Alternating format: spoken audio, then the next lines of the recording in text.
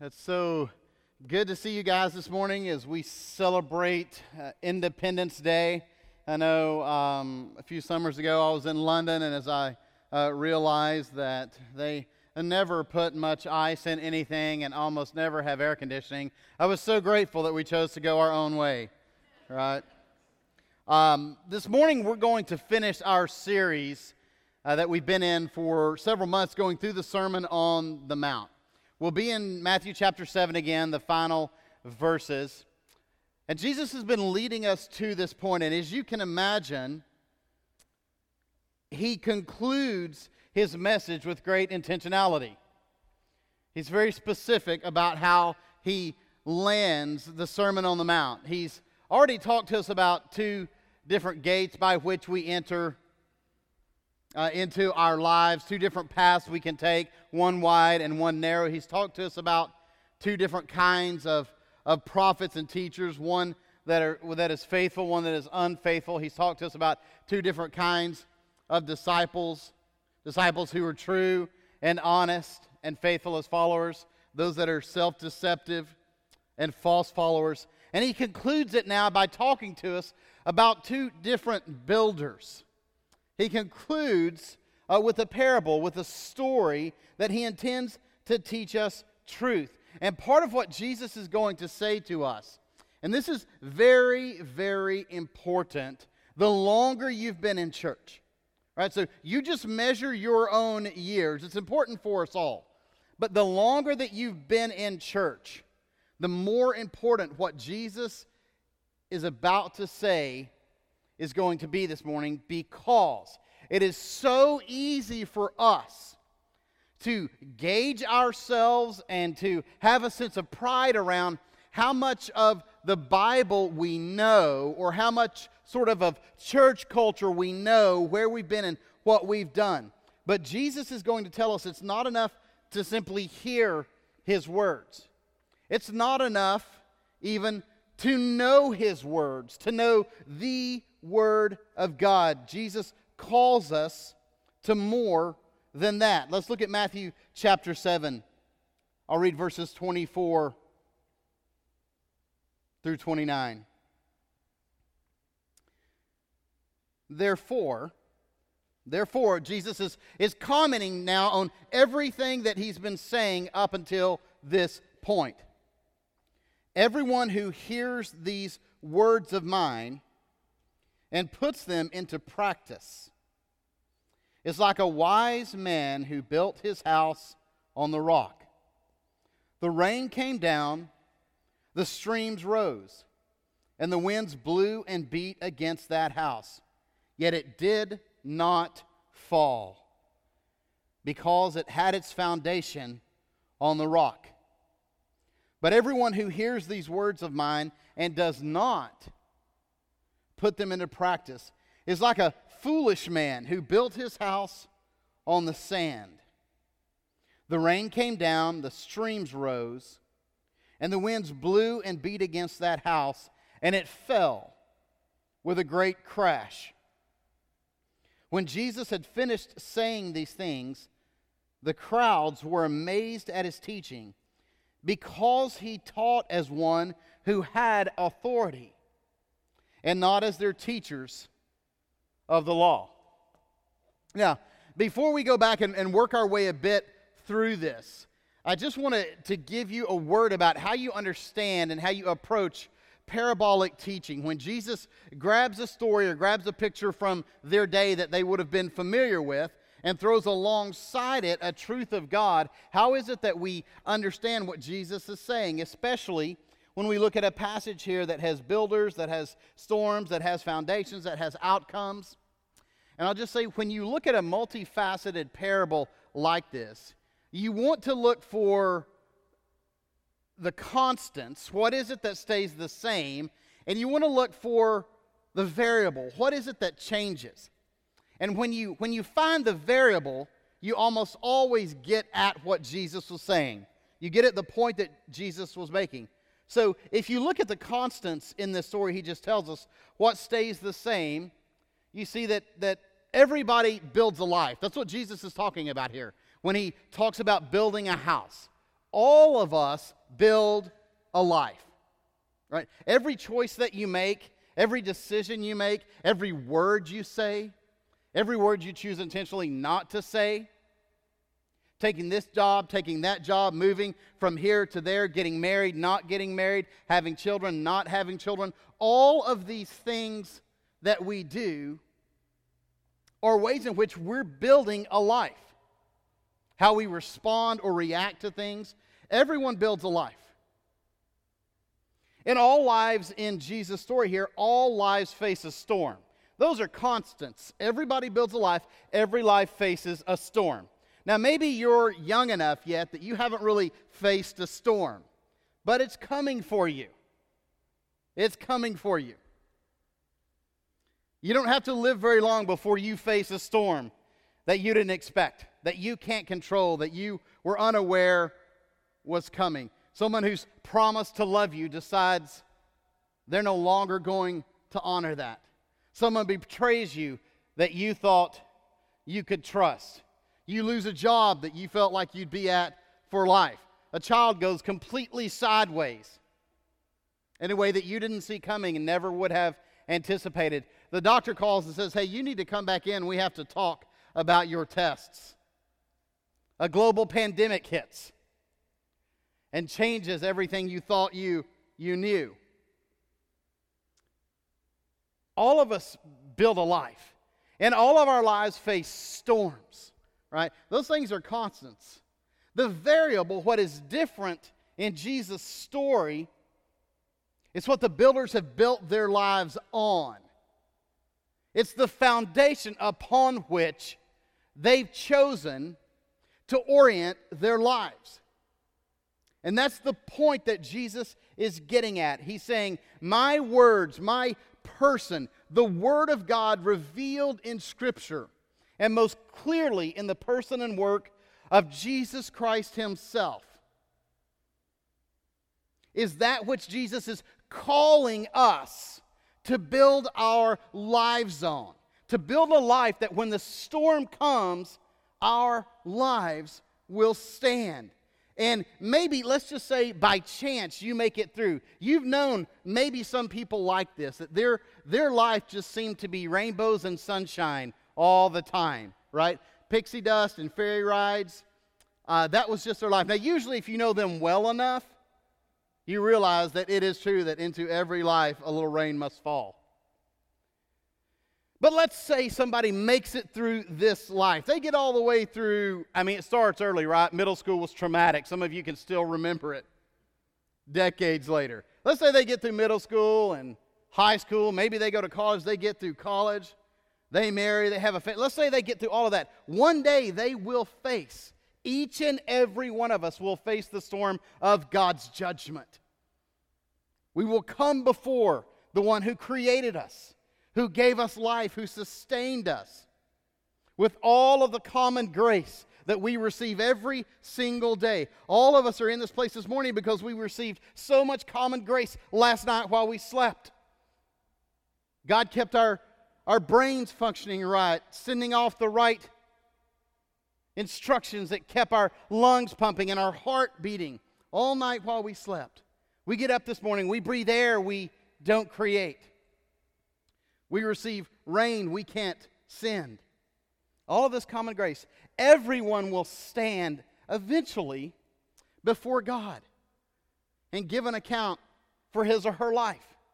And Jesus is saying to build our lives on anything other than his words is foolishness. It is the height of foolishness, and it leads everyone who does it to ruin. And Jesus is speaking specifically here about his teaching on the Sermon on the Mount, but the principle applies throughout the entirety of the Word of God. If you remember, all of creation came into being by the power of the Word, the Logos of God, which is Jesus Christ himself, as the Spirit of God hovered over the creation. It's a powerful picture we see in Genesis 1 and 2. Jesus says, be very careful that you don't fall into that category of hearers only. who can say, oh, I'm aware that the meek are blessed by God, that the peacemakers are blessed by God, that those who pay a price for following Christ with genuine devotion and love are blessed. But I don't want to live that way, right? I want to get mine. I want to climb the ladder. I want to avenge people when they wrong me. Jesus is saying, be very, very careful, not simply to hear my words. And Jesus is reaching back. He knew the Old Testament very, very well. So he's reaching back to a couple of Old Testament examples I want to share with you now. One from Deuteronomy chapter 30. Deuteronomy chapter 30, as the people of God are preparing to enter the land that God had promised them. Some of you will remember that. They had been wandering in the desert for quite a while with Moses. They were a grumpy, stiff-necked, irritable people. And God said, that's fine, I got time. I'm eternal. And God provided for them and cared for them, gave common grace and unique, specific grace as they wandered around in the wilderness, and God gave an entire generation time to die off who could never see a future other than what they'd known in the past. And he lets them go, save a couple who had the faith to say, look, we can go into this land that God has promised us, and we can take it by his grace and his power. There's a future and a hope for us, just as God has promised. But Moses, before he transfers leadership to Joshua, and God takes Moses home to be with him forever, Moses is reminding the people who they are. And he's reminding them to stand fast in their commitment to God. Let's look at Deuteronomy chapter 30, beginning in verse 15. See, I set before you today life and prosperity, death and destruction. This is Moses' version of what Jesus is pulling off and saying. The house that comes crashing down and the house that stands when the storm hits it. For I command you today to love your God, to walk in obedience to him, and to keep his commands, decrees, and laws. Then you will live and increase, and the Lord your God will bless you in the land you are entering to possess. Let me pause there for a minute. Often, we have a real trouble understanding the relationship between grace and obedience. But I will just tell you this. God calls us to obedience and fuels us to live that way by his grace. You can't will yourself to live in obedience to God because you can't change your hearts. That's what the whole Sermon on the Mount has been about. Is that if your obedience isn't flowing from a heart that delights in God, that loves God, that delights in others and loves them in a way that only those who have the Spirit of God living in them can do. Not just your friends, right, but your enemies. Unless that's flowing from a heart that's been changed, a heart fueled by love, by grace, by mercy, then it is unacceptable to God anyway. And yet, the fact that we live absolutely under God's grace, by his grace, now and forever, does not negate the call to obedience. Jesus says it's actually our obedience to his teaching that reveals our love for him. That if we love him, we obey him. We do it imperfectly, don't we? But we seek to obey him, and we're grieved by our own disobedience. And we pray and we plead with God for help. Verse 17, but if your heart turns away and you are not obedient, and if you are drawn away to bow down to other gods and worship them. Guys, there's always a connection between these two realities in Scripture, between basic disobedience to God and the pursuit of other things as idols in our lives. We're going to worship something, right? We're going to worship something or someone. We are created for it. We are designed for it. We are drawn to it. He says, if your heart turns away and you're not obedient, and if you're drawn away to bow down to other gods and worship them, I declare to you this day that you will certainly be destroyed. Now, part of what Moses, well, let me finish. I'll tell you what Moses is getting at. You will not live long in the land you are crossing the Jordan to enter and possess. Part of what Moses is getting at here is not that each individual life will be destroyed. We in the Western culture, we are so caught up in individuality that it is absolutely an idol that we bow down and worship. Now, in other cultures, they're so caught up with the idolatry of community that they bow down and worship that, and individuals have no worth. So the struggle is to follow the Word of God and to live deeply in it by His grace and by His power. But our issue is the idolatry of individuality. And what Moses is saying here is you as a people, the nation of Israel, you will be destroyed, and you will not long live in the blessing and the land and the peace that God has created and designed and called you into and promised you in His covenant with Abraham. And what Moses is saying comes to fruition as the people of God wander again and again and again. And they are conquered, and they're exiled, and they're brought back, and they're reconstituted. And through it all, God is working. Through it all, He's patient. Through it all, He's saving a remnant of faithful men and women who will not bow their knee to another, who will not submit to whatever the cultural gods are in their day. But Moses knows this is coming. The writer of Proverbs puts it more succinctly, which I guess is the nature of a proverb. Proverbs 10:25 says, "When the storm has swept by, the wicked are gone, but the righteous stand firm forever." When the storm is swept by, the wicked are gone, but the righteous stand firm forever.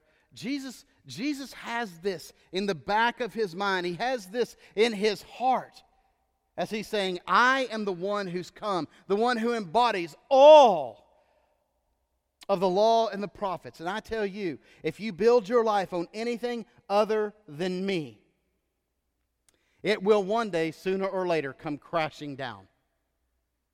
If not in this life, though often it is in this life, it certainly will at judgment when you stand before God. Now, how do you and I know? How do we know that we're building our lives on something other than Christ? Because this happens so subtly for those of us who are believers.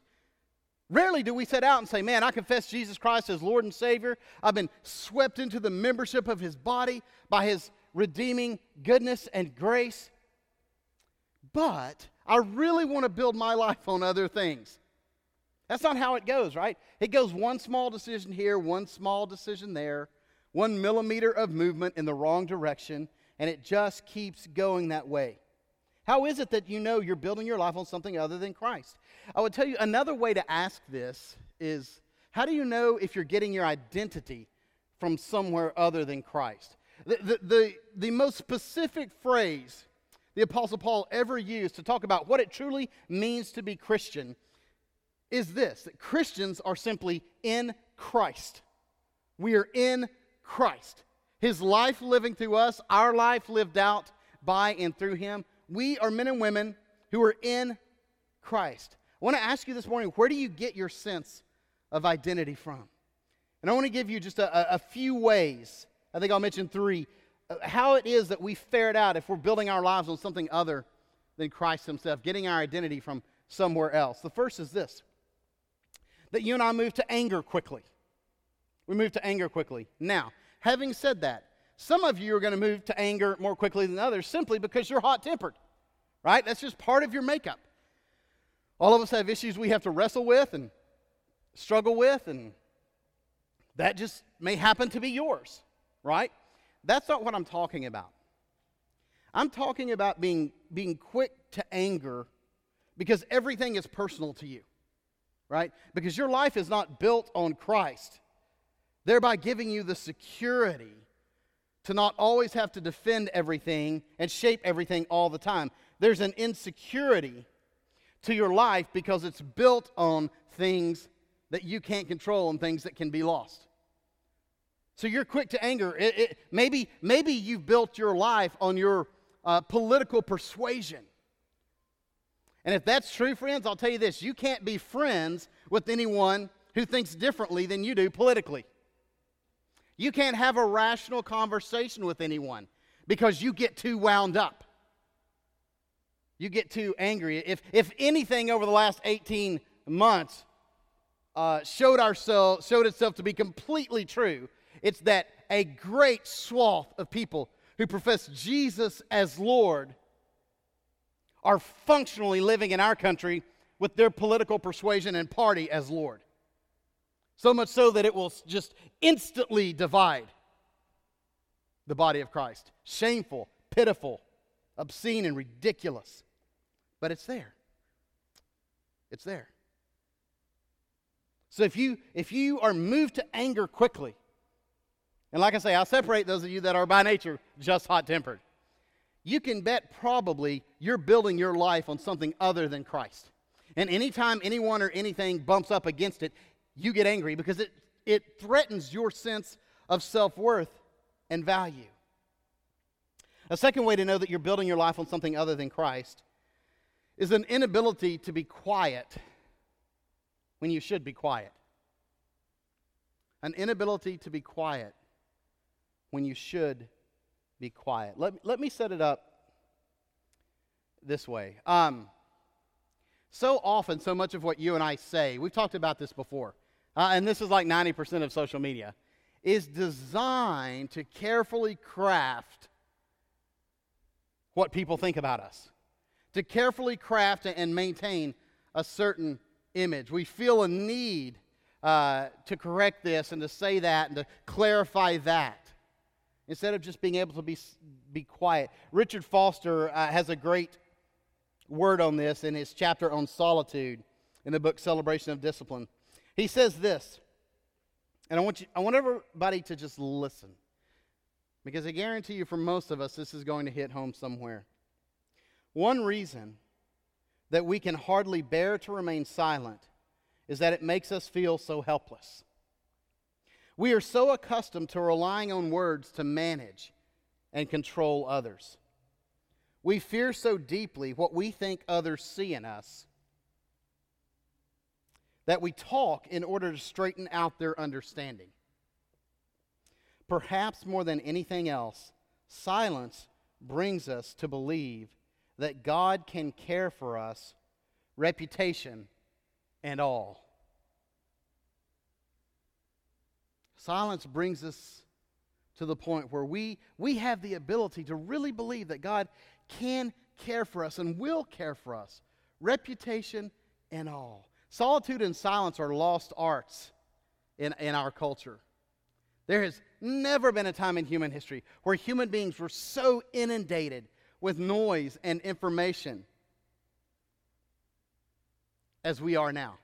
Part of the reason it's so important for teenagers, for our students at their age to go to retreats, to go to camps, to go to places like that, is that it gives them an opportunity to disconnect mostly from their cell phones, from social media, from all the ways that they largely interact. And those aren't necessarily bad. It is what it is. It's like the rising of the tide in the ocean. You can wish it were different, but social media is here to stay. And so as followers of Christ, we've got to learn how to bring the glory of God and the goodness of the gospel into those domains of life like we do everywhere else. And how much we play there and how much we don't play there. But this is the nature of our world right now. If you've got an inability to be quiet, if you feel like you need to correct everything all the time and carefully craft your image, perhaps, can I just suggest to you, perhaps you're building your house on something other than Christ himself. You're finding your identity somewhere else. One last thing I'd mention, one way that you know, or that it should at least cause you to think about this, is excessive worry or anxiety. Now, I'm not talking about depression or some kind of anxiety disorder. And if you struggle with that, get help. Get help. Talk to a friend.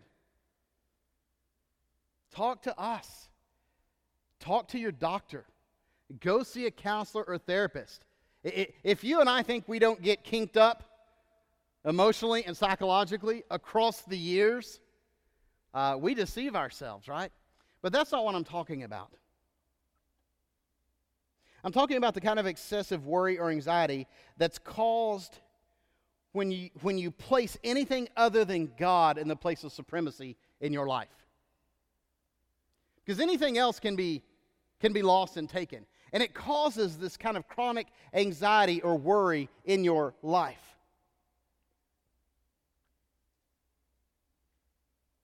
Let me ask you this. Another way to kind of get at this is to say, what do you want people to know most about you?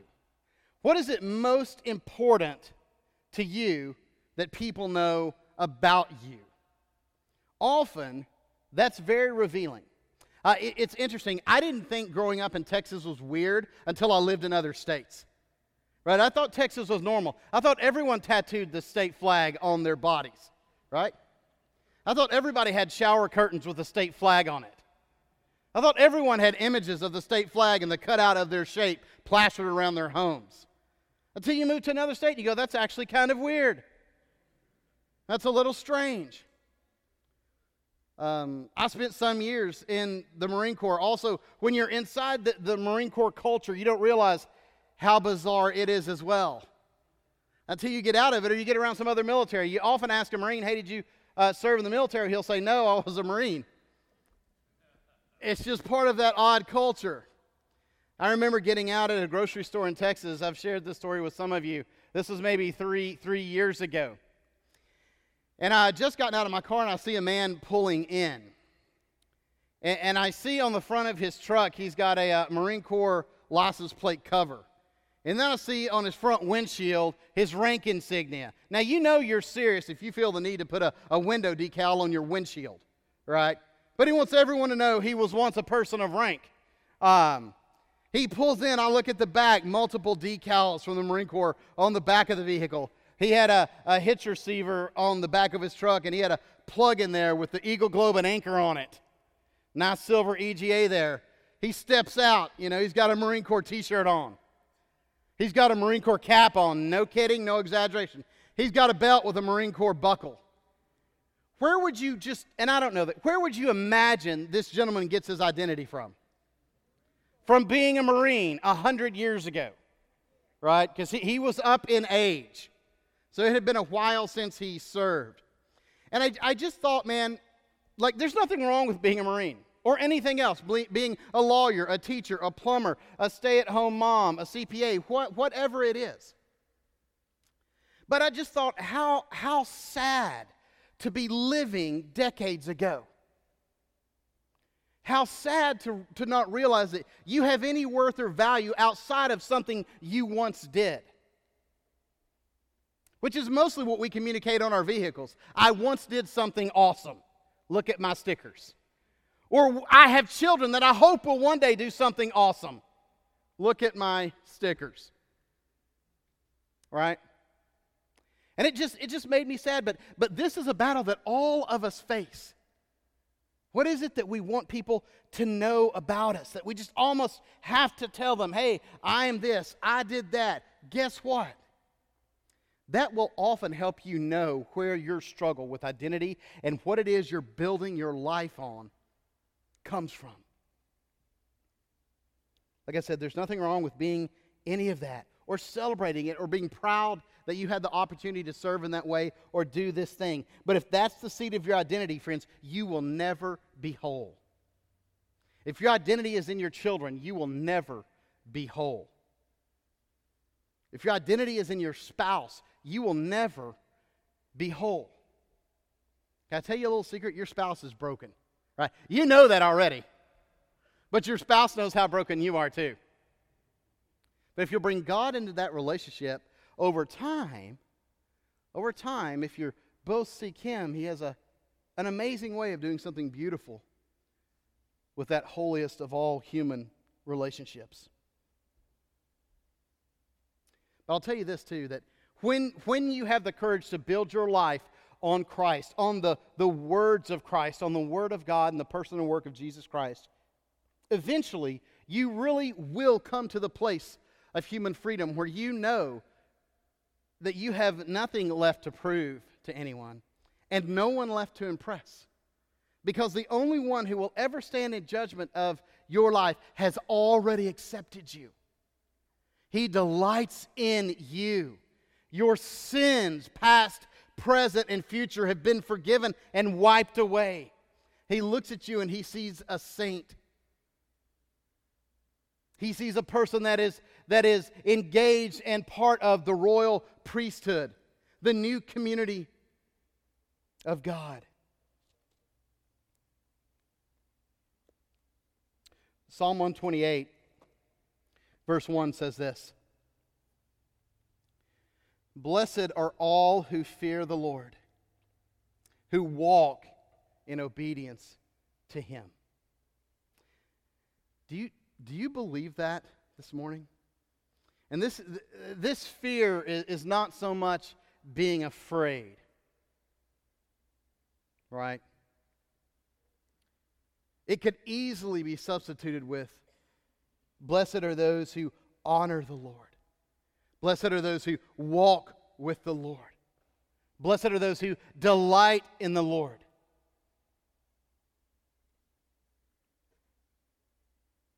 Who walk in obedience to Him. Do you really believe that the blessed life is the obedient life? Because there's a sifting coming in our country right now. You can no longer truly be faithfully a follower of Jesus Christ and sort of go unnoticed in our culture. Everything's flipped upside down right now. And we're trying so hard to redesign all of the boundaries and the creative realities that God has put in place. And for you to not agree with that, for you to not champion that, for you to not celebrate that, even in kindness and love, will cause you to be the object of wrath and anger in our culture. But Jesus says, blessed are those who are persecuted for my name. Blessed are those who are persecuted for my name. What are you building your life on this morning? What is it? This is a constant wrestle for all of us not to drift in this area. There's a quote that is almost always attributed to C.S. Lewis, but it very, very likely did not come from C.S. Lewis. At least we've never found it in any of his writings. But, you know, when you can't figure out where something comes from, you just attribute it to Shakespeare, C.S. Lewis, or Martin Luther King Jr. And then you roll on. But it is a good quote nonetheless. You can't go back and change the beginning. Some of you are still trying to do this, right? But you can start where you are and change the ending. I would add, by God's grace and with His help. You can't go back and change the beginning. Some of you are still trying to do that. You're 50, 60, 70. You're still trying to make decisions subconsciously to impress your dad or win the favor of a mom who never did anything but complain. You're still trying to impress a professor that never found you very impressive. You're still trying to go back and have Coach put you in, like Uncle Rico and Napoleon Dynamite. Back in 82, you'd have gone to state if he'd have just put you in. You can't go back and change the beginning. But friends, by God's grace and mercy, you and I can start where we are. And in walking with Him, often change the end. My challenge to you, on a day where we think and talk and celebrate freedom, is if you want to know true freedom, you'll start where you are today and seek the rest of today and tomorrow and the next day to live in obedience to what you already know, trusting God for the outcomes. E.Y. Mullins, a great Baptist theologian and statesman, once said that your Christianity is not reflected in how high you jump on Sunday,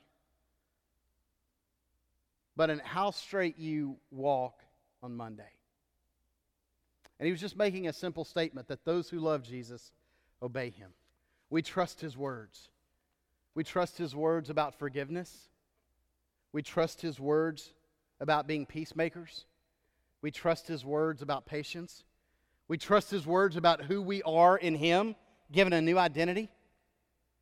We trust His words on money and generosity. We trust His words on human sexuality and marriage.